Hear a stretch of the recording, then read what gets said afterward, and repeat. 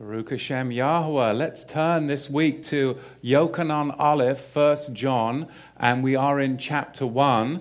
But before we get into the text, I do have a couple of announcements. We do get a few requests, and they've been increasing, for me to come travel all over the place, in fact, sometimes even out of the country to come and teach and whatnot. But realistically, it's really not feasible at this point in the ministry with so much going on here and just at our growth level. But we do have a venue that we would like to make available. It's called Adobe Connect. And we want to thank Dan and Joan for that. But it's a great venue where I think up to, 100 people can be online at once. And we are going to start using that as a venue for those of you that are national and international in scope. And I believe we're going to begin this week on Tuesday. We're going to have a venue 6 o'clock Pacific Standard Time. Well, I'll be hosting an Adobe Connect meeting with those that reside in Texas, Oklahoma, and Louisiana. That's kind of catfish country where you're from, isn't it? So keep it kosher. But we are going to be having a venue this Tuesday at 6 o'clock. So does it just go geographically? Is that how it works? Oh, that's how we're rolling it out. Okay, so I think we're going geographic regions to start off. What FEMA region is that? Whatever, we're going to be in that FEMA region. We're going to go by FEMA regions. I'm in the FEMA region right there in Louisiana. So I'm going to be putting myself in the hot seat, and we're going to have fellowship, discussion, question and answers. So seating is limited to 100. info@TorahToTheTribes.com if you want to get the link to that and you're interested.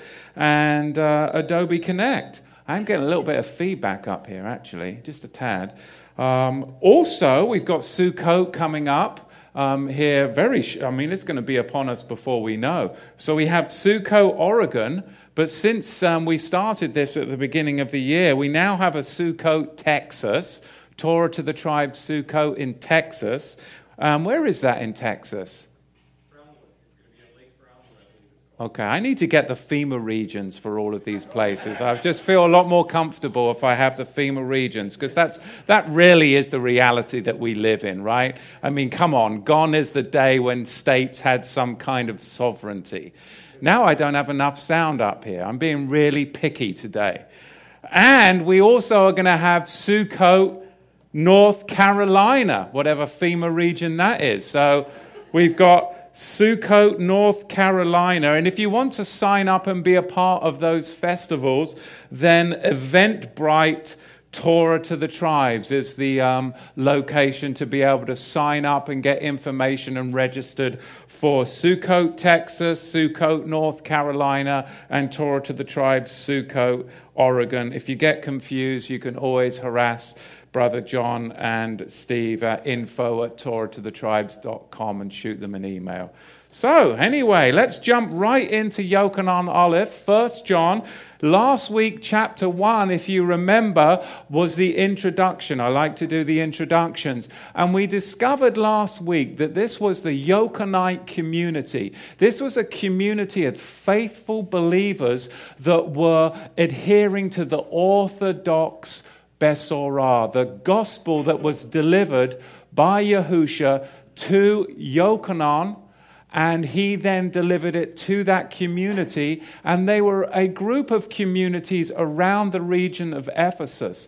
But there were those that were once with them, but had departed from the faith and were going after Docetism and various Gnostic heresies at the time. And this group of individuals that were once with them, but then departed from the faith, were known as, we call them the secessionists. The secessionists. So as we begin the first chapter this week, it opens up with a preamble concerning the word of life. The word of life. And then Yochanan addresses the very claims of the secessionists, because they were claiming that they knew Yahweh, but their claims to know Yahweh are to be tested by their attitudes towards sin. And there's two Hebrew words for to know. And remember, it says, Yahusha tells you that at the end of the days, many are going to come and say, oh, but Master, we did this, we did that, we did signs, wonders, miracles in your name. And he's going to say to them what? I did not know you. Depart from me, you workers of iniquity. Anomia. Those of you who are not keeping the commandments in the Torah of Yahweh. Anomia, without Torah. So there's two different words in the Hebrew to know. There's da'at, which is like experimental knowledge. Oh yeah, sure, you know Jesus. You sing songs to him all the time. I remember when I first got saved and I started to share with my heathen friends that I got saved. And do you know what the response was? From like drug addicts and womanizers and just people that, I'd been walking hand in hand in iniquity with. Oh, yeah, I know Jesus. Yes, because many of those people grew up in England, where you are raised in the Church of England. There is no separation of church and state. You have Bible class as part of the school curriculum. Everybody knows Jesus. It's part of the culture. It's called da'at, experimental knowledge, like you take from the fruit of the tree of knowledge and good and evil. You experiment. But that's not what we're talking about here, because there's another Hebrew word, which is yada, which means an intimate kind of knowledge, like a man who knows his wife. That's what Yahusha requires of us. He requires that we be the bride and that we know him intimately. And if we know him intimately, our heart is going to be turned towards keeping his commandments and thus walking in the light. But those that just want to experience him, well, you can experience him without keeping his commandments, but you don't really know him yada, intimately, as the bride. That's the distinction that is made. So now we're looking at the claims of the secessionists. Yeah, sure, they da'at, they knew of the Master, but they didn't yada, intimately know him. So Yochanan's purpose from the very outset is to strengthen the community's commitment to what they already know. And that's what we're doing here, to strengthen your commitment to what you already know. You may have forgotten it because you've got affected by the culture, or maybe that you haven't been in the Word as much as you should have. But we're going to strengthen your commitment to what you already know as believers. And there's really three temporal junctures to which Yochanan is writing this homily, because it's really a sermon, a homily. Number one, he's dealing with these three temporal junctures. The epoch, number one, the epoch of Yahusha's existence and incarnation here on earth. He's addressing when Yahusha walked here on earth. That's the first juncture. The second juncture is the epoch when witnesses came into contact with Yahusha. He's going to address what these witnesses have to say when they physically came into contact with Yahusha. And the third juncture he's going to address is the epoch of these letters when they were read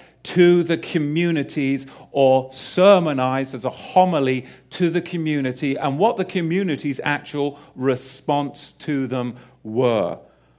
He who was from Bereshit. Bereshit, the beginning. We know that that is translated or transliterated into Genesis, but we're going to go back to Bereshit, the book at the beginning. What a great place to start. He who was from Bereshit, whom we have heard, whom we have seen with our eyes, that which we did behold, and our hands have handled, we declare to you that he is the Torah of Chaim. He's the word of life. So now we're going to find 5 descriptions or facts about this Torah of Chaim, this word of life. Number 1, that which was from the beginning. And of course, this is written in the Greek, and it comes across in the Greek, ho en ap arches. And its parallel is found in the 4th gospel, the Gospel of John. What do we hear in the Gospel of John? In the beginning was the Word. And the Word was with Yah, and we see the parallel right here. And in the 4th gospel, it comes across very similar in the Greek, en arche en ho logos. So we have that similar phrase in the Greek between the two with the arches. The arches, whether it's in the 1st John or in the Gospel of John, we have this similarity because we're talking about time before creation of the world in the Gospel of John.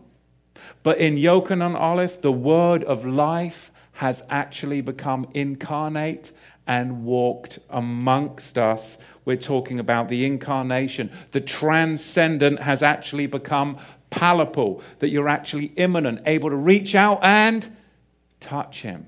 This is a huge thing for the audience at that time. The divine has made himself corporal and historical to a people. And then number 2, that which we have heard.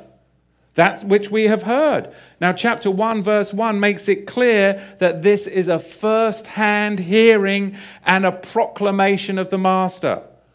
But did you really hear that? What did he say? I'm not sure if I really heard that, right? Out of all of the senses, what's the one sense that you can easily dismiss the quickest? What's the one sense that you all dismiss the quickest? Did he really? He did not just say that, right? Is hearing. Easy to dismiss, is it not? We dismiss other people, although you crazy guy, he's hearing voices again, right? Don't we? And then the guys in the back, they're like, did he really just say that? That's what these guys have been saying for the past month. Coming up, did you really just say that? Hearing is the most easily discounted perception. So, what does Yochanan do? He gives us multiple witnesses of human perception. He gives us multiple witnesses of human perception, which brings a legal Torah binding force about what he's testifying. Oh, it's not just what he heard. Now he's going to put a binding legal Torah force behind it.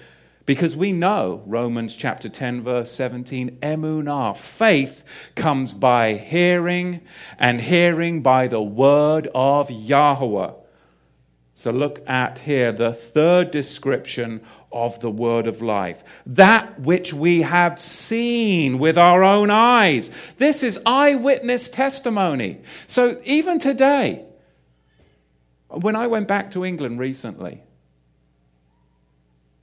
I sat down with my brother. He said to me, all right, a minute or under, you can tell me what you believe, but don't give me a sermon. I was like, what? He's like, I don't want to hear it, but you can tell me for a minute or under. Let's just get it over and done with. This was in the first 20 minutes of sitting down. He's got a pint. I've got a sparkly water. I'm like, really? He's like, yeah, come on, just get it done. Minute or under. I'm like, all right. What are you going to tell somebody in under a minute? Are you going to get down into the Paleo-Hebrew? You're going to tell them what?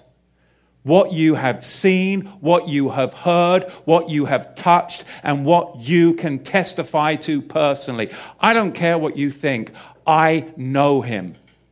I have seen him. He has changed my life. You can't take away that testimony. If you've only got a few moments, you're going to share what he's done in your life. Right? And that's exactly what's happening here. Oh, you can go after Docetism. You can become Gnostic. All your head knowledge, but we have seen him, we have touched him, we have heard, we have eyewitness, and we have multiple testimonies in our very midst that this is the true message. What are you going to deal with that? That's what we have today. When all of this is gone, because one day they may confiscate this, it's your testimony. It's your testimony. Amen. Your first love. And do you know what my brother's response was? What response do you have to a man that is eyeballing you across the table with all conviction, telling you, I know that he is alive because he lives inside of me?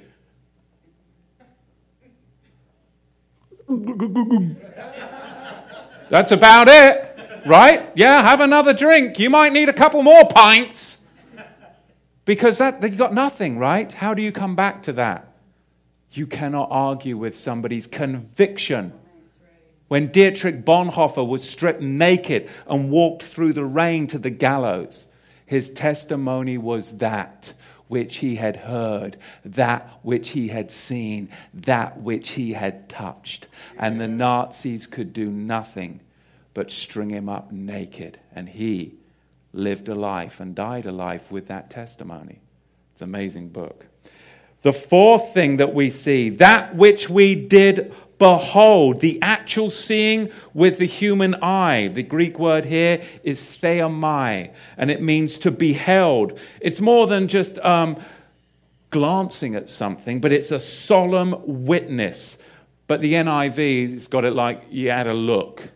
No, it's not that he glanced at him. This is a solemn witness. So the NIV does a real disservice to that translation. It's a solemn witness, not a casual glance as it comes across in the NIV. And the fifth testimony or description of the word of life is that which our hands handled. In the Septuagint, it's predominantly used to denote actual touching with hands. The incarnation manifested and walked amongst us. That is the testimony. Yochanan's first-hand witness is the basis for our fellowship. And our witness, what you've experienced with the Messiah personally, is the basis of our fellowship together. That's it. It's not what you know in your brain. It's what you have witnessed. My spirit testifies to the spirit that's inside of you, and then we have community. And then there's others, they're called goats, that they come into the midst, and it's all up here, and you're like, okay, my spirit does not testify. But when you are circumcised of heart, you recognize it in somebody. It's a mirror. It's a mirror. And that's exactly what Yochanan is telling with the community. It's like the pass, the security card that you can get into the fellowship. Yochanan's first-hand witness is the basis of fellowship, as it should be with us. He wants them to continue, and our first-hand witness is Yahusha as he stirs our hearts, because we long for fellowship with him. We long for fellowship with one another. And the counter to this is isolationists. He who isolates himself is in rebellion. So look at verse 2. And the Chaim was manifested, and we have seen. The life was manifested, and we have seen, and bear witness to, and declare to you that eternal Chaim, eternal life, that was with the Abba, Father, and was manifest to us. We announce to you that which we have seen and heard, that we declare to you, that you also may have chavurah, fellowship and friendship with us.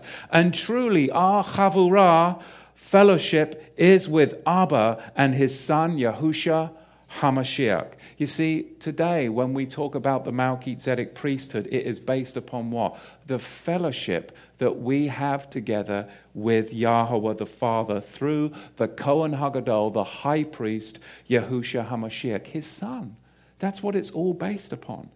The secessionists, they were claiming that they had fellowship with Yahweh, but they didn't have fellowship with one another, the community, the Yochanite community. They didn't have fellowship with other believers, those that were belonging to the Yochanite Melchizedek community. And Yochanan, he defines fellowship with Yahweh as having fellowship with his community. That is, in the Greek, you've all heard it, the koinonia, the fellowship of the community. And what does that mean? You see, we have to look at our faith and our eschatology. Even our eschatology, what we believe in the future about Yahusha as our Messiah. Is that drawing and breeding in us fellowship with Yahusha, or is it ultimately going to be breeding and drawing in us fellowship with the world? What's the end game of your eschatology? Where does it lead you? And that's what I always tell people when we're talking about the Melchizedek priesthood. Where does it lead you? What's the end goal? Who's your high priest? Is it going to be breeding fellowship with Yahusha, or ultimately will it be breeding fellowship where you'll be standing at the feet of a rabbi and it ain't Yahusha? You can't say ain't, but I did. Anyway, right? Do you understand what I'm saying? We have to look at the koinonia. It's the commitment to a common task, personal relationship, sharing financially, fellowship with each other. And when does it begin? At the beginning of the feastal year, at Passover. That's how we start our fellowship each year. Showing up at Passover together, and it culminates in this 7th month where we're all preparing. Where shall we go for Sukkot? Together. And this is how it's supposed to be. This is a testimony to all of us that we are on the right path, the narrow path, because we're in line with the Yochanan community. And the priority of the Father is reflected here as it is with Yochanan's 4th gospel. Look at Yochanan chapter 13, the 4th gospel of John, chapter 13, verse 16, and chapter 14, verse 28. You'll see that priority with the Father. Yahusha is the Son, and in the Greek, the word there is huios, the Son, whereas we are the children. Teknoin meaning tekon, marking that there is a fundamental distinction between son and children. And this is where the Jehovah Witness and the Mormons go askew. All sons of God. They don't understand the distinction between the Son of Yahweh and children of Yahweh. We're the children of Yahweh. There's a distinction that even comes across here in the language. Now look at verse 4. And these things we write to you, that your simcha, your joy, that it may be full. This is the message which we have heard from him, and we now declare it to you, that Yahweh, he is light, and in him there is no darkness at all. Look at verses 6 through 10. 6 through 10. We're going to find now three conditional sentences which show Yochanan's understanding of the claims of the secessionists. What were the secessionists claiming? Verses 6 through 10 are going to show us what Yochanan believed the secessionists were claiming. And he's going to address thereby their false teaching. Does that make sense? They are claiming some things from verse 6 to verse 10, and he's going to call it out. He's going to show you what they were claiming. Number one, if we say that we have chavurah, fellowship with him, and walk in darkness, he's bringing it out. So what were they saying? They were saying that they had fellowship with him, yet they were walking in darkness. Number two, if we say that we have no sin. And number three, if we say we have not sinned. If we say that we have chavurah with him and walk in darkness, we lie, and we do not practice the emet, the truth. But if we walk in the light, as he is in the light, we have chavurah, fellowship with one another, and the dam, the blood of Yahushua HaMashiach, his son, cleanses us from all sin. Verse 8, if we say that we have no sin, we deceive ourselves, and the emet, the truth, is not in us. If we confess our sins, verse 9, he is faithful and just to forgive us our sins and to cleanse us from all unrighteousness. If we say that we have not sinned, we make him out to be a liar, and his word is not in us. It's a very heavy text if you really look at what is being communicated here. Because the Gnostics at the time, they were looking at Romans chapter 6, and they were looking at Romans chapter 8, and they were twisting it and perverting it, claiming that they now, in the knowledge of Yahusha, they were without sin. That's what they were doing. But also, the synagogue of Satan, those that say they are Jews and who are not, were also, and this was very prevalent in medieval times when the rabbis would try and tear down the faith that was once delivered to the saints.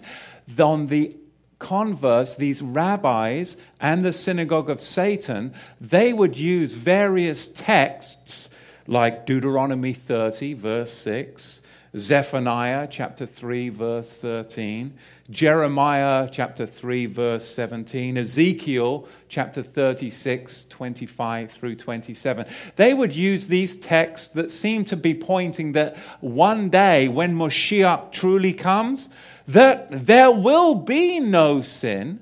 And they were using these verses to say, well, look, Yahusha cannot be the Messiah because there is still sin within the community. So you had two things going on here. You had the Gnostics that believed that Yahusha was the Messiah, yet they were into the Gnosticism and Docetism, believing that he was just a phantom. He didn't really come in the flesh. And they perverted Romans chapter 6 and chapter 8 to say that they were without sin and they never sinned anymore. But then on the other hand, you had the synagogue of Satan that didn't believe he was Messiah, and they used those texts that I cited from Deuteronomy on, saying, well, look, if he was Messiah, you guys would be without sin, and obviously you're not without sin. And that was very apparent even in medieval times in the disputations that would happen. They'd say, well, look, Yahusha isn't Messiah because he hasn't ended sin, using those texts. We had a couple of things going on at the time.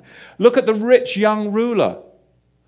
Why was he discounted? Why was he disqualified? Exactly. He wouldn't allow Yahusha to judge his heart, would he? He said, well, I've done all the commandments. But then Yahusha exposed his heart, that there was sin in it, and he wouldn't allow Yahusha to judge his heart. So the message to us and to the Yochanan community is this.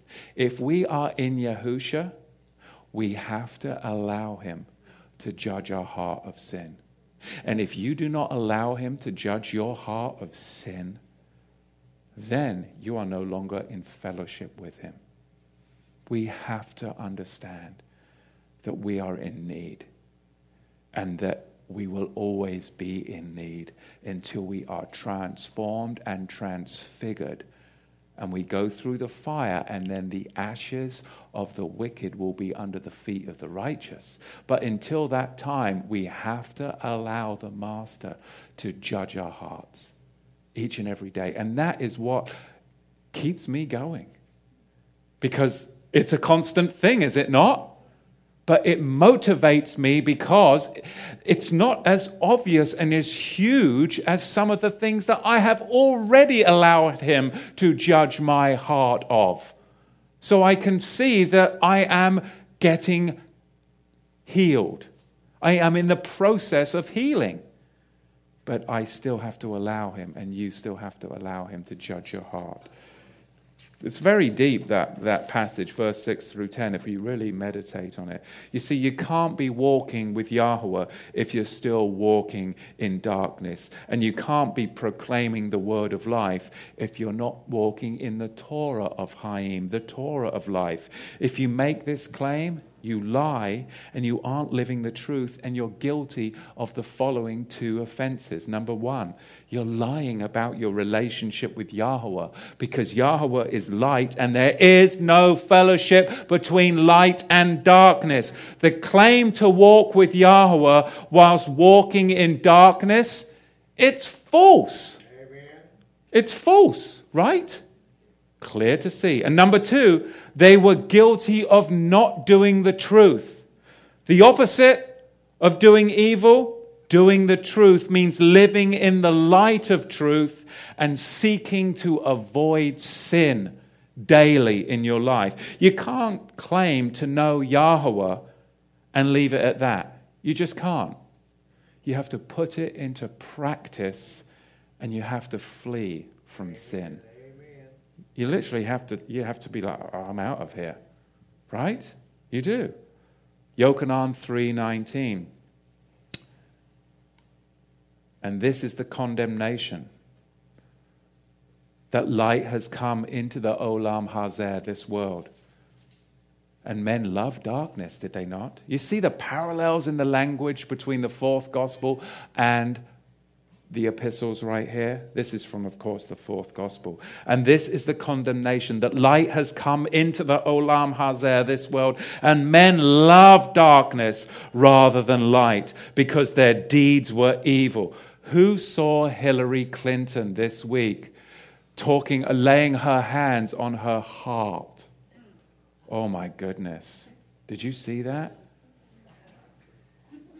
Scared me. I mean, I'm like, oh, I shook that woman's hand one time. It scared me. It was down in a dark, dank basement. It really was. It really was, yeah. Security, they had blocks. They had blocks blocked off. There was police. There was, they got the little earbuds. They had the whole thing locked down. And this was back in the days when I used to ride my bicycle and race my bicycle every day after work. I had a little penknife on me too. Well, it was quite a meaty knife. It was kind of something like that, And I had that right on my pocket. And I knew the back way down. My bicycle was stored in the basement of this building where she had come to do this speech.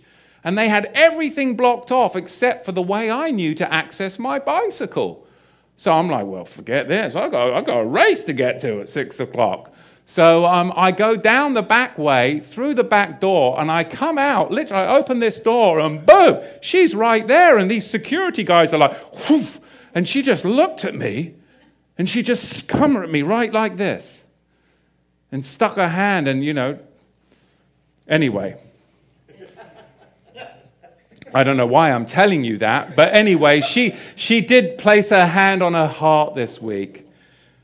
And I think it was in relation to something she said about Alex Jones. And that's where I get my super male vitality, if any of you are asking. Anyway, the reason I bring that up is because we're talking about dark places, dark hearts, and wickedness. And it just reminded me of Hillary Clinton.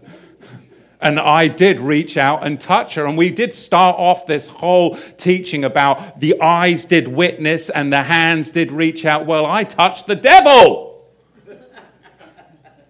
Incarnate in the 21st century. Crikey, are you even allowed to talk about that stuff? I don't know. Anyway, let's get back onto the word of life here. If you make this claim, you better back it up. Because these people, they were guilty of not doing the truth.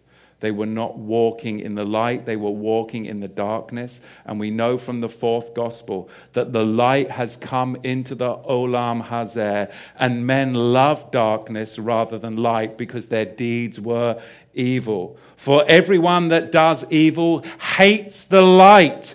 And they neither come into the light, lest his deeds should be exposed. But he that does emit truth comes into the light, that his deeds may be made manifest, that they are done through Yahweh. Light in the Greek is phos. Darkness in the Greek is skotia or skotos, and they're used a lot more metaphorically in the Brit Hadashah, the New Testament, than they are actually used literally. light and darkness. They're way more used metaphorically. Let's give you some examples in the Gospels.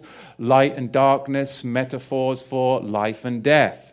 Even in Acts, they're metaphors for life and death. Metaphors for Yahusha, the light and revelation. You see that in the Gospels. In the writings of Shaul and Yochanan, you see good behavior and evil behavior as metaphors, light and darkness, openness and secrecy, truth and lies. We see Yahweh's kingdom, light, Satan's kingdom, darkness. And then, of course, punishment and judgment is darkness. And then the glory, transfiguration, of course, in 1 Timothy and Revelation, light. These are the light and darkness figures. And of course, where does this all come from? It comes from the Torah.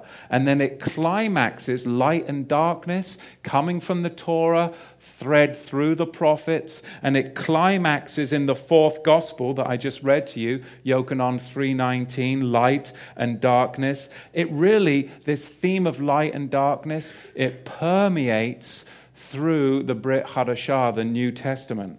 And here's something very profound, easy to skim over, but really the profundity of it, if you really dwell on what I'm about to say, light and darkness from the Torah to the prophets, now into the Brit Hadashah, what the Tanakh predicates to Yahweh, the Brit Hadashah predicates to Yahusha as light. And this is done wittingly. And this is a testimony to us because it's got huge weight from the Torah to the prophets. What is predicated to Yahweh is then predicated to Yahusha wittingly. And you can overlook that, but you'd be a fool to overlook it because the weight of Scripture behind it is overwhelming. That Yahusha is Yahweh in the flesh, manifest, that you can reach out and touch him. It's amazing. Two consequences that we will find in our life of walking in the light. Number one, we have fellowship with one another. And there's this false Christian idea that if you walk in the light, you have your own personal Jesus. Right? Wrong. That's false. And Yochanan clears that up for us. We have fellowship with one another. And our fellowship with one another, that brings us into fellowship with Yahweh. There is no personal fellowship with Jesus which isn't expressed with the fellowship of the Yochanite community. Because we hold each other accountable to the word, the Torah of Chaim. And without the Torah of Chaim, the Torah of life, in community, you're not held accountable to anything, right? And you can have your own personal Jesus, but that is not what the Scripture teaches. The community walking in the Torah commandments holds one another accountable, and that accountability of fellowship lets you have fellowship with Yahweh because you are approaching him in Kedushah, holiness, not profanity.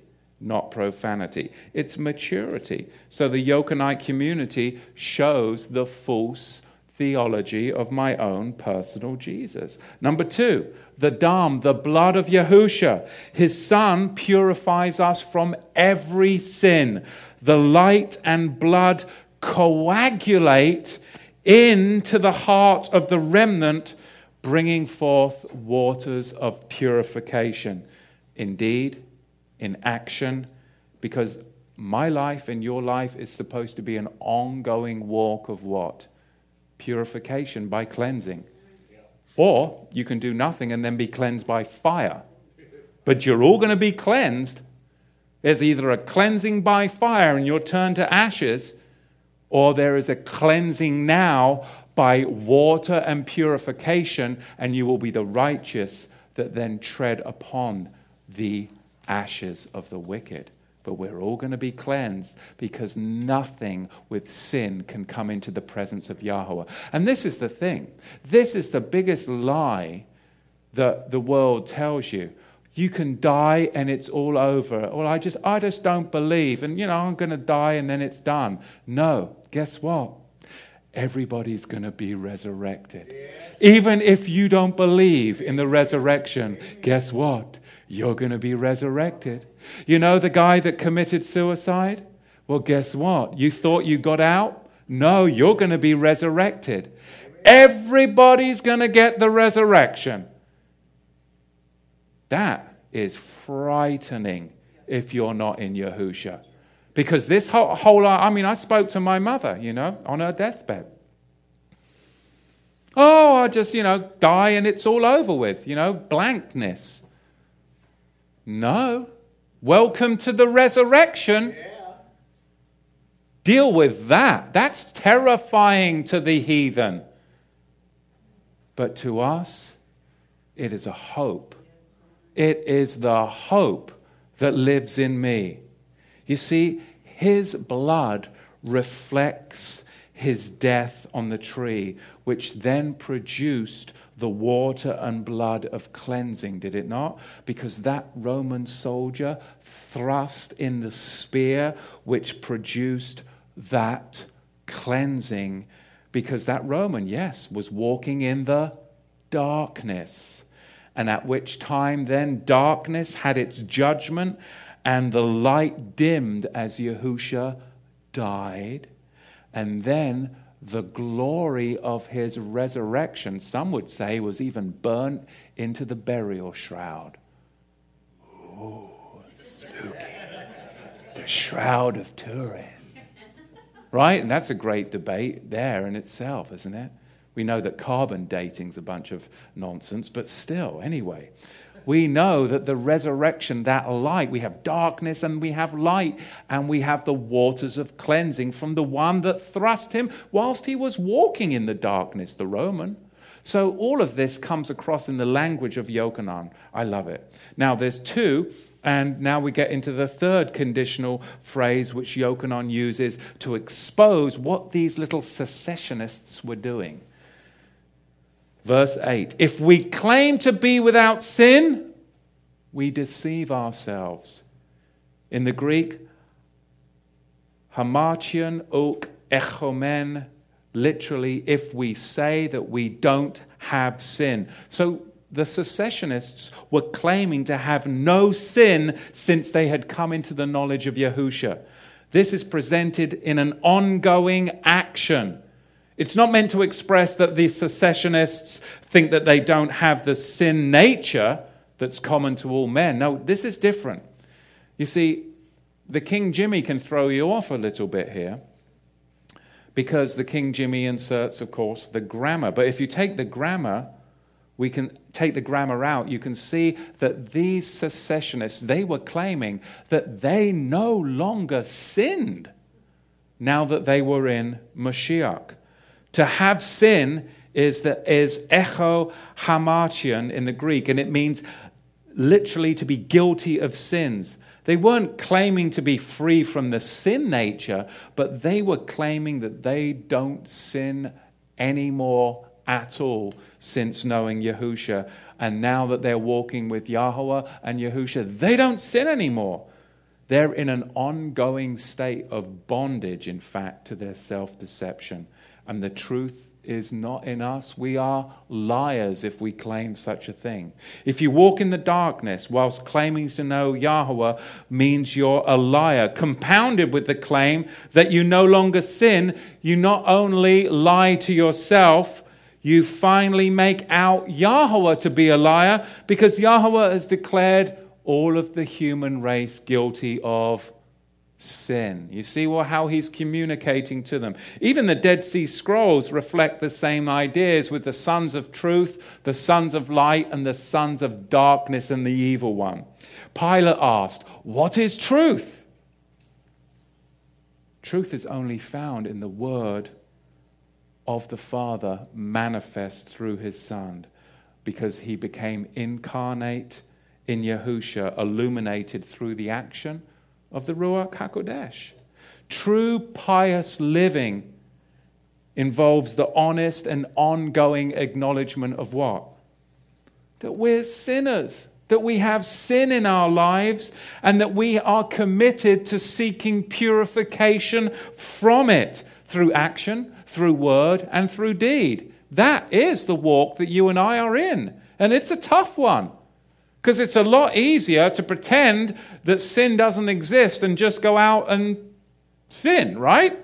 Without even acknowledging it. But life's a lot harder once you become aware of your sin, because now you're engaged in the battle. Now you're engaged in the battle.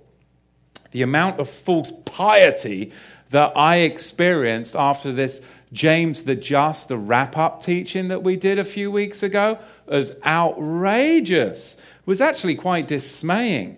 I mean, you've got all these Facebook gossip threads. Well, Facebook gossip threads, they're like a dark, dank corridor. They really are. You can't honestly believe that you're pious by taking shelter in such dark, dank places of community. Really? But people do. I mean, I'm on Facebook and I'm off. I mean, I cannot imagine being in these dark, dank rooms of threads that people spend all this time talking about me and others, but it had been a lot me, and and it's this false piety, and you're like, but you're hanging out in a dark, dank, gossipy corridor. Ouch.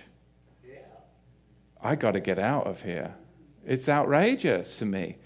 The self-deception, the self-deception. We are supposed to go where? Just like what brother did today in worship. We're supposed to go to the confessional. Now some of you are like, oh, hang on a minute. But it's supposed to be a public confessional. We're not supposed to go in with this little priest, the funky monk. We are supposed to go to the community public confessional. Confession of sin isn't supposed to be a private matter, but it's supposed to be a public matter. A public matter, it truly is, because then you get what? Somebody to pray with you, acknowledgement of what you've done. But you can't just privately confess it with you and Yahweh. It doesn't work like that. You have to publicly confess sin. That's what Yochanan is saying with the community. And you don't just say publicly, well, I've sinned. No. What did you do? I mean, these are things that we need to implement here too for our community to grow together. I mean, I'll be the first to do it right now, okay? I mean, I'm guilty. Earlier in the week, I downloaded something from iTunes. It was a TV show. I shouldn't have done. It was a television show. I don't have television. And I watched it, and I was in the third show, and something popped in front of my eyes, and it really disturbed me. And I confessed right there to Yahweh, shut it off. But you know what I did? The next day, when I went out for coffee with a brother in the faith, I confessed it to him, and then I went home and I confessed it to my wife. Because I knew I needed to make public confession, because I am not going to allow darkness in my life. And you know what? I'm just going to let it out. This is what I did. This is what I saw. And it was sin. And I confess it to you. So I confessed it to a brother. And then I came home and I confessed it to my wife. And now the light is on it. And guess what? It can't hide. It can't hide. But if you don't do that, it's going to fester. Come on. It's going to fester. 3 times pornography has popped up on my computer since I've been married to my wife. 3 times. One time, first time, I'll do it right now, because this is what we're supposed to do. Because if you don't talk about it, then there's darkness. It's a pair of shoes that I like to get every time I go to London. So I type in the name of the shoe company, and guess what? Up pops this website. Because I didn't do the -UK on the end. Apparently, And I was outraged. I mean, right there, I shut it right down. And I go right to my wife. I said, honey, this is what happened. And then 2 other times, same similar type of situation. Straight to my wife and say, look, honey, this is what happened. Because then the light is shining on it and we're done. I don't want that to fester. I don't want that to be hidden and have some guilty secret. No. And that is how we have to be. Confess our sins publicly, one to another. Because that is how we walk in Kedushah, holiness. And that's what we need to be doing here together as a congregation, because it will strengthen us as we walk in holiness together. So let me continue on. I went off a little bit on a tangent there. If we claim to be without sin, we deceive ourselves. If we say that we do not have sin, like the secessionists were claiming to have no sin, since they'd come into the knowledge of Yahweh, then they are deceiving themselves. We need to walk just as Yahusha told us, and we need to confess our sins. Matthew 3:6. And many were immersed by Yochanan, the immerser, at the Yarden River. And what did they do? They confessed their sins. There were witnesses all around. Witnesses all around. Mark 1:15, Yochanan the immerser said, the time is fulfilled and the Malchut, the kingdom of Yahweh, is at hand. Make teshuvah and believe in the Besorah. James chapter 5 verse 16. Confess your sins one to another and make tefillah one for another, that you may be healed. The effectual, fervent tefillah, prayers of a Zadik man, is powerful, accompanying much. And Maaseh Shlechim, Acts 19:18. And many that believed came and confessed and showed their satanic deeds. We don't do this today. When I was in the church all those years, I never heard anyone confess sins. Oh, I saw many people come up and cry at the altar, right? And have an emotional experience. But I never saw somebody get down and dirty and confess what they'd been up to. But the only reason I stand before you is because my life up until 24 years old was so sick, depraved, and dark that it was so evil that finally my heart was convicted of sin, and I confessed that in brokenness, and then my life began to be lived, and the old man died. But it all happened not through an emotional experience, but through utter conviction of sin and confession. That's where this life journey started for me, and I know it started there for my wife too, because I saw it. I testify that I saw it, that I reached out and touched it, and she can do the same for me. You see, that's powerful.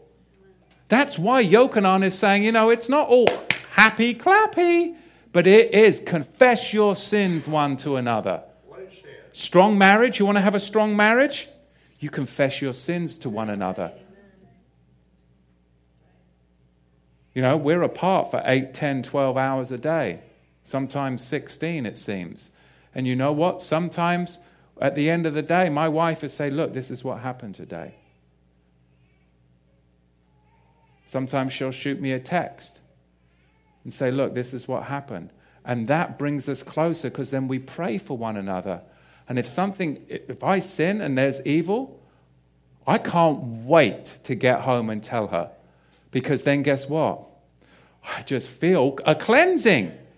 Even though immediately upon sin, and I'm convicted, I confess and repent and pray right there to Yahweh. But I cannot wait to get home and tell my wife. And sometimes, if I can't wait the 8 hours, and Brother John maybe come in, or another brother downtown, and you'll have to listen to what I've been up to.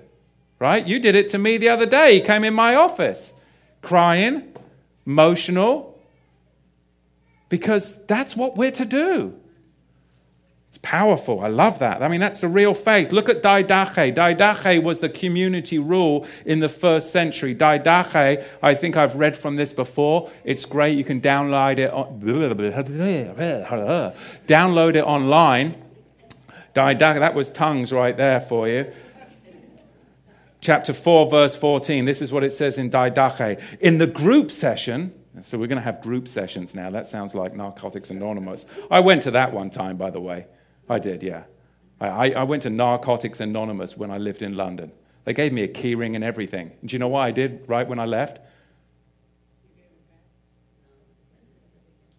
I went and injected a shot up heroin. I mean, really, this is the kind of person I used to be. I was like, those guys are really losers. And I'm not like that. I'm going to go out and get high and go to a club. I mean, that's what Narcotics Anonymous did for me. Nothing. Because they had a 10-step program. They were all like really bad junkies and just depressed. And I'm like, I got a job and everything. I'm not like that. No, that doesn't work. It's the one-step program. And that's when there's regeneration.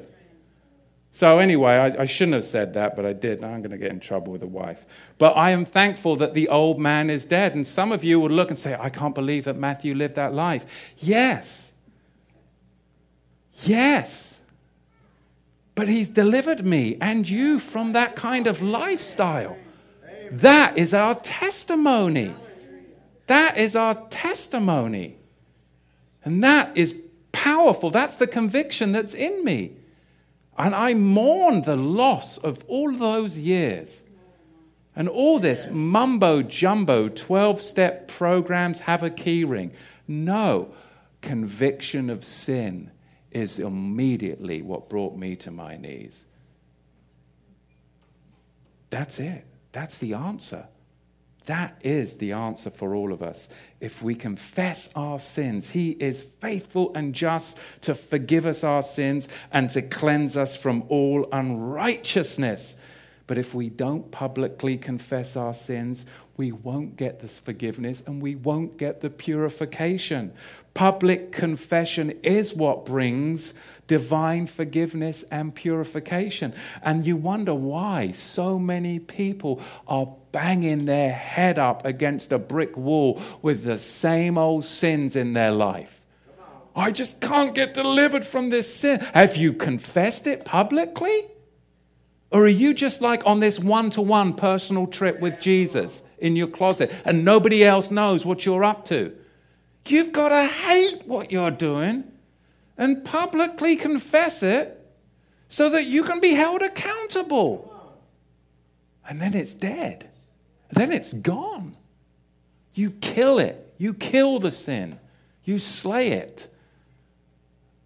Somebody gave the analogy once of, it's like putting a lamb up on the altar and getting your penknife out and nicking the lamb. Oh, yes, I'm going to slay this lamb. And then you walk away and the lamb gets off of the altar and walks back into your life. No, but you have got to kill that sin, lay it down as a sacrifice so it's dead, so it is burned up to ashes and carried outside of the gates, right? And that's it. Then you're delivered and you can really be like, I'm delivered. Then you can have the confidence to stand up before people and confess the kind of person that you used to be because you know that it is dead, gone, delivered. Amazing, amazing. Now, our forgiveness, though, and our purification, it has to be rooted in Yahweh. It can't be rooted in these programs that are offered by men because it just doesn't work. It truly doesn't. It's all rooted in his love, in his attributes, which, of course, we find in Shemot, Exodus chapter 34. And we pray this, don't we, Moshe, all the time. Yahweh, Yahweh Elohim, merciful, gracious, and long-suffering, abounding in goodness and truth, who extends mercy to thousands, forgiver of iniquity, transgression, and sin, who by no means clears the guilty, but he visits the sins of the fathers upon the children's children to the third and fourth generation. And then we always say, Yahweh, if we have found mercy in your sight, we ask that you would pour out your rachamim, your mercy upon us. Because we don't want that sin going down to our children and to the next generation. But we acknowledge and confess that this is who Yahweh is. He isn't just love. He will visit the iniquity upon the children's children unless you find mercy in his sight. And that is only found through, the Yochanan community said, Yahusha, the Son, manifest, that they touched, they heard, they saw, and they witnessed to.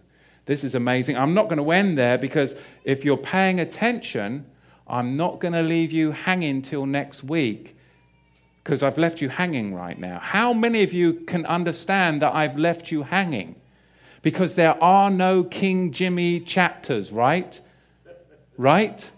And those of you that are very alert will acknowledge that we have some tension going on right now between Scripture.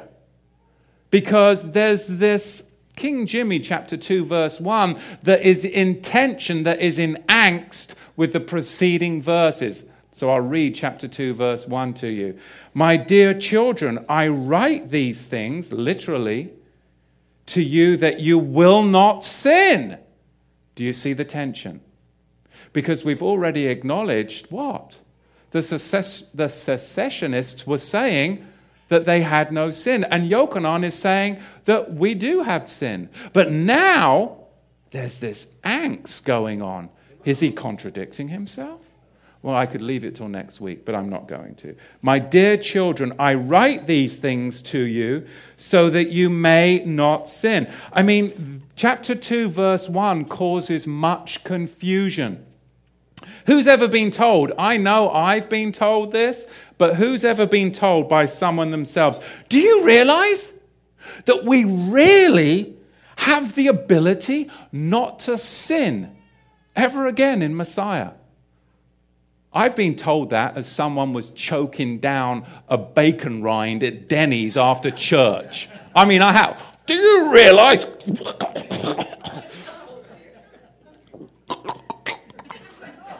As they're choking down a bacon rind at Denny's after church, that we have the ability never to sin in Messiah. And I'm like, okay. Have you, am I the only one there? I'm feeling alone up here. Surely, Yochanan isn't now adopting the position of the secessionists, is he? But it does appear that he's all of a sudden switched, doesn't he? Is he now adopting the position of the secessionists? Because he's just spent the whole chapter 1 exposing and condemning them. Look at chapter 1, verse 8. If we say that we have no sin, we deceive ourselves and the truth is not in us. Well, now match that up with, my dear children, I write these things to you so that you will not sin. Do you see the tension? Some would say the contradiction. But there is no contradiction, but we can't skim over this. We have to acknowledge there is a tension within the text. What is going on? How do we interpret this verse?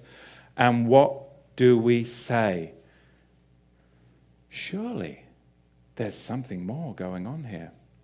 These things refers to the situations projected either for commendation or condemnation. If you look at chapter 1, verse 6 through 10, you'll see that if we say, if we walk, if we say, if we confess, if we say verses. Remember those verses? That's what he's talking about. He's referencing these verses because these verses, if we pay attention to the if we say, if we walk, if we say, if we confess, if we say verses, if we pay attention to those verses, they will stiffen our resolve and our resistance to sin, will they not? And that is what he's referencing. Yochanan is writing these things in context of verses 6 through 10, so that the community will not fall in with the secessionists and claim that they too no longer sin. That's what he's doing. That's what he's doing. The latter part of chapter 2, verse 1 actually confirms this interpretation because Yochanan recognizes the possibility of the community sinning, does he not? Look, but if anyone sins, we have an intercessor with Abba, Yahushua HaMashiach HaZadik. And he himself is the Keporah, the offerings for our sins. So we can see then that this truly teaches us that we have to acknowledge that we do sin, but we are not to walk in the way of the successionists that say that, no, we never sin. Ultimately, we have to allow Yahushua to judge our hearts. I mean, this book, if you really grasp hold of what's being taught, this book takes the death horns and it wrestles death by the horns into total submission. What with? With the doctrine of the incarnation, eternal life in Messiah. And that's what I love. It's truly freedom in righteousness. But we must understand his identity. We must understand Yahushua's mission. And we've got to be faithful witnesses, enabling us to nurture in fellowship in the body of Messiah together. Because by you and I sharing our experience of a common yet transcendent bond in Yahushua, this is the community of the saints that we see in this day. And it begins at Passover and it culminates with the community of the saints coming together at Sukkot. Because we are to be bound in the Son with Yahweh, one and another. Not unity for unity's sake. I can't stand that. Oh, well, brother, you can't say that. I mean, you've got to think of unity. I mean, don't we get that all the time? Oh, Matthew's really got some disunity going on here. Yes, let's unify around Mishnah Torah, Talmud. No, that's unity for unity's sake. You can't unify around those things. You have to unify around the word of Yahweh. Unity for unity's sake, not drawing back from exposing frauds, not being silenced by whisperers and threats emanating from the dark, dank corridors of social media. You see, people are waking up. They're waking up all over the nation and all over the world, and that's why we continue to draw together. And as Yochanan communicated to his community, we communicate to the community of Yahushua, that we draw together by acknowledging that we are the priesthood, we are the community, and in that priesthood community there must be a public confession of sin, because we have to allow Yahushua to judge our hearts. And that's what I want to teach Moshe sitting right up front here. I'm sure that's what you want to teach Judah sitting right up front here. We have to judge our hearts. Because when we can judge our hearts, then we know that we are walking in community with one another and Yahushua. Amen. Amen. Baruch Hashem Yahweh. Questions, comments? Anybody? All quiet in the western front? Steve? Good. All right.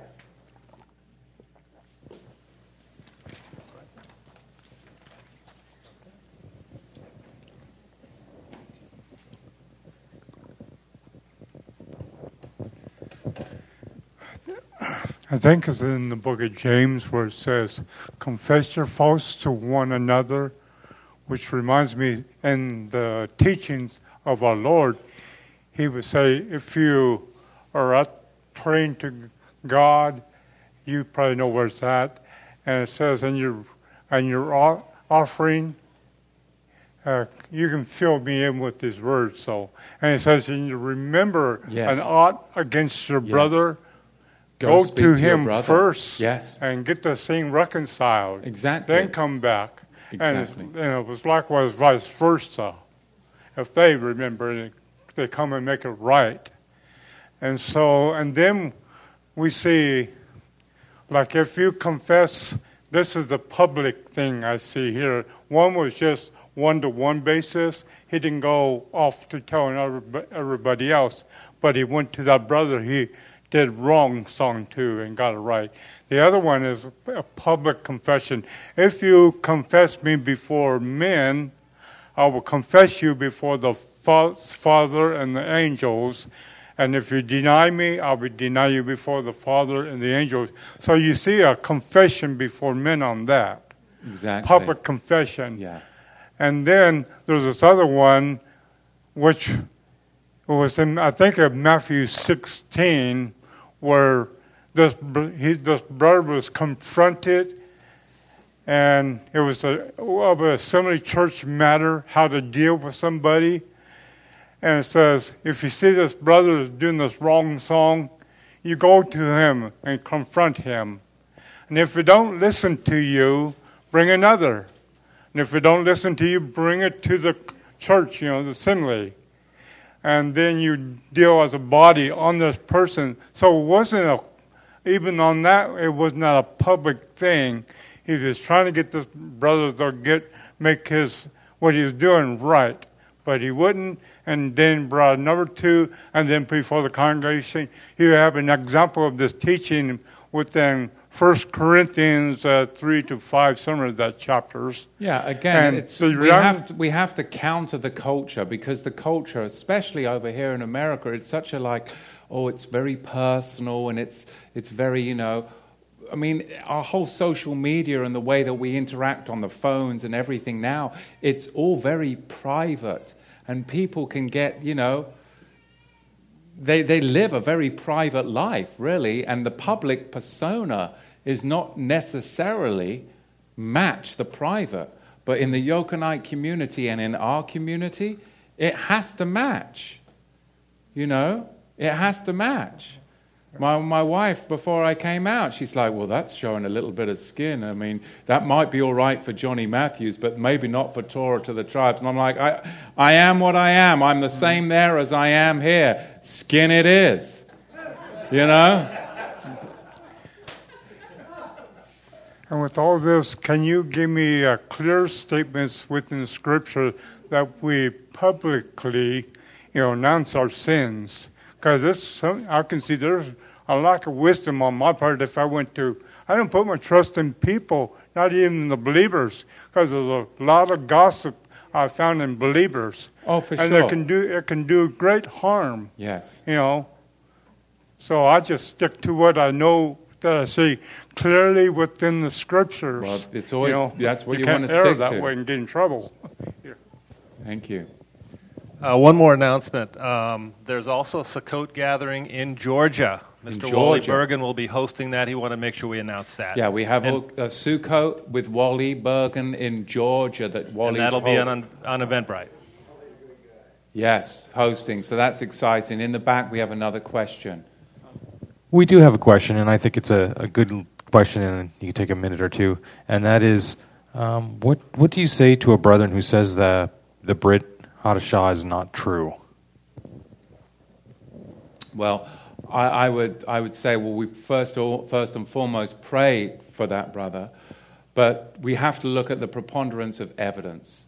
The evidence not only of eyewitness testimony, but also of testimony of other historical writers that weren't even believers, that are referenced from the 1st through to the 4th century that spoke about it, that weren't even believers, and the manuscriptural evidence. There is more documentation and witness testimony that Yahushua walked on earth than there is anything else on this planet in written form, documented. I mean, people can believe that, William Shakespeare wrote Shakespeare. But there's more evidence that Yochanan wrote the epistles of Yochanan than there is William Shakespeare wrote Shakespeare. But you have no problem attributing Shakespeare to Shakespeare. Yet you're going to take issue that the writers of the Gospels wrote the Gospels. It's asinine when you actually look at the evidence of Scripture. You've got close to 6,000 manuscripts that have survived 2,000 years, some of them, and they're at 96.8% accuracy within the variant form. I mean, it's about that number. I could be a little point of a percent or a percent off, but it is extremely high. And that's what I'm saying. So, when these people come up and start, it's like, let's talk about Homer. Let's talk about all of that. No problem with that, right? You see, it's crazy to me. But yes, question there in the back. You made up a point with pork, and Mark Biltz has taught on this. Is there a difference between being unclean and sin? Eating pork a sin, or just being unclean as being sanctified, holy, set apart? Because the word tahor, clean, is not the word that kosher that everybody uses, but that's not even a biblical word. So when somebody's eating pork unknowledgeably, and we kind of get a haughty laughter as a Hebrew roots movement. Oh, they're eating pork, but they don't know. I mean, what it does say, to him who knows it is sin, but we are still held accountable by the definition of sin, and the definition of sin is Torah, and rebellion against the commandments of Yahweh would be sin. So would I say that eating pork is sin? I would say yes, it is sin, and it puts you in an unclean state, because that's what sin does. So sin is the action, and it puts you in a state. That would be my answer. We should then cry and be sorry for the people that don't know, not laugh like we have something over them. Exactly, yes, because you'll never, ever be able to. I mean, my goodness, we've all been Hellenized, like I said last week, and if we grew up in the culture, then most of us did not have a Kadosh diet. And some of us more than others, So, yes, like the brother Catfish up front here, Louisiana Catfish here. You need to trim your whiskers. So, anyway, but you have been delivered. Hallelujah. And you confess. He publicly confessed last week to eating, what did you say? Possum, right? That's wrong. I don't care how much garlic butter you put on possum. So, yes, we can laugh at him because he's right here. But you're right, brother. Yeah. Amen. You did, confessed it whilst we were having a kosher barbecue. No less. Yes. Baruch Hashem Yahweh. We thank you, Abba, for the fellowship of the community. We thank you for your word. And Abba, I thank you for election. Because I stand before you and I'm amazed that you would choose this piece of clay, Abba, and that you, as the potter, could take me out of Narcotics Anonymous and some place like that and bring me into the congregation of the righteous. That is a miracle. That is a miracle. And you shall testify before men my name, and I get to do that each and every day as you do. What an honor. Yahweh, Baruch haba habashem Yahweh. Blessed is he who comes in the name of Yahweh. We serve an awesome Yahweh, don't we? Amen. Let our lives be that light. Let it be a light. Amen.